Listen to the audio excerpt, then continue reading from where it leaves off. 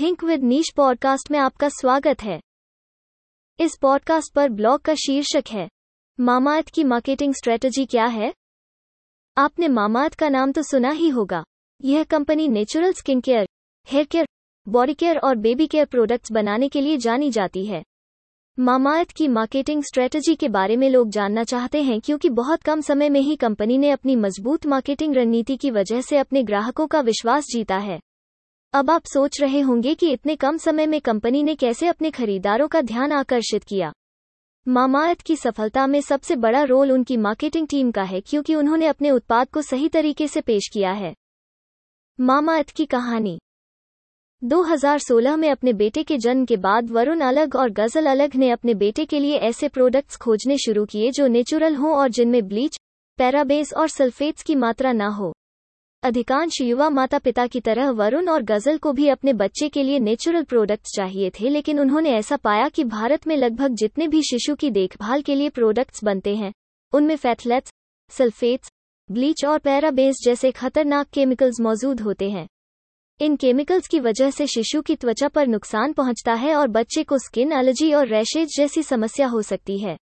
अपने बेटे के लिए उन्होंने अमेरिका से बेबी केयर प्रोडक्ट्स मंगवाने शुरू किए, लेकिन इस तरह से प्रोडक्ट्स मंगवाना उनके लिए असुविधाजनक साबित हुआ। जब उन्हें पता चला कि ज्यादातर माता पिता को अपने बच्चे के जन्म के बाद ऐसी समस्याओं का सामना करना पड़ता है तो उनके मन में मामाअर्थ शुरू करने का विचार आया। उन्होंने इसकी शुरुआत होनासा कंज्यूमर से की। क्या है मामाअर्थ की marketing strategy? 1. Social media marketing. इसमें कोई संदेह नहीं है कि सोशल मीडिया को इस्तेमाल करने वाले लोगों की संख्या दिन ब दिन बढ़ती जा रही है। आज हर चीज का मीम बन जाता है और कोई रातों रात स्टार बन जाता है। लोग सोशल मीडिया देखते हैं और उस पर विश्वास भी करते हैं, इसीलिए ये कहना गलत नहीं होगा कि सोशल मीडिया मार्केटिंग बेहद प्रभावशाली है। मामाअर्थ ने भी सोशल मीडिया मार्केटिंग की मदद ली और इन्फ्लुएंसर मार्केटिंग की मदद से ग्राहकों का भरोसा जीता।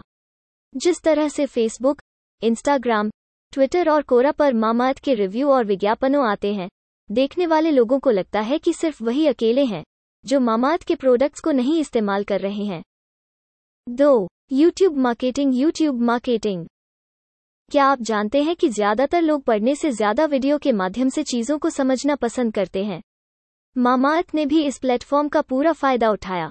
मामाअर्थ ने इसके लिए ऐसे यूट्यूबर्स को चुना जिनके अधिक सब्सक्राइबर्स हैं और उन प्रयोक्ताओं ने अपने सब्सक्राइबर्स तक मामाअर्थ के बारे में जागरूकता फैलाई। 3. Word of mouth.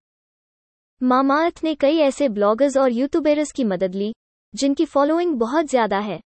ब्लॉगर्स और यूट्यूबर्स ने प्रोडक्ट्स के बारे में जितना अच्छा रिव्यू दिया, देखने वाले लोगों को उतना ही भरोसा प्रोडक्ट पर होता गया। स्पॉन्सर्ड वीडियोस और ब्लॉग्स भले ही थोड़े अजीब और दिखावटी लगते हैं, लेकिन ग्राहकों पर इनका सकारात्मक असर होता है। 4. Brand message. मामाअर्थ के प्रोडक्ट्स बाजार में मिलने वाले दूसरे skin care, hair care, body care और बेबी केयर प्रोडक्ट्स की तुलना में थोड़े महंगे हैं। ऐसे में प्रोडक्ट्स को ग्राहकों तक पहुंचाने के लिए ब्रांड मैसेज का काफी बड़ा रोल होता है। मामाअर्थ ने ग्राहकों तक यह संदेश पहुंचाया कि उनके सारे प्रोडक्ट्स नेचुरल हैं और उनमें किसी भी तरह के खतरनाक केमिकल्स नहीं है। प्रोडक्ट्स उच्चतम गुणवत्ता के हैं और इन्हें बनाते वक्त प्रकृति को किसी तरह का नुकसान नहीं पहुंचता है। 5. कस्टमर बेस बढ़ाना।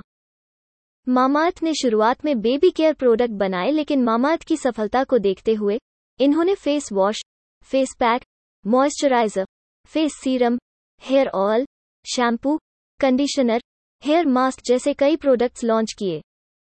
6. टीवी विज्ञापन। कई कंपनियां टीवी पर विज्ञापन दिखाने में विश्वास नहीं रखती हैं, लेकिन मामाअर्थ ने ऐसा नहीं किया। हम इस बात को अनदेखा नहीं कर सकते कि टीवी के विज्ञापनों का लोगों पर काफी असर होता है। उन्होंने सबसे पहले अपने हेयर ऑयल का विज्ञापन टीवी पर दिखाया था। हमारे पॉडकास्ट चैनल से जुड़े रहने के लिए धन्यवाद। आप हमारी वेबसाइट thinkwithniche.in पर अन्य श्रेणियों जैसे व्यापार, सफलता, मनोरंजन, स्टार्टअप, सिनर्जी, स्थिरता, समाचार और उद्यमिता से जुड़े पोस्ट पढ़ भी सकते हैं।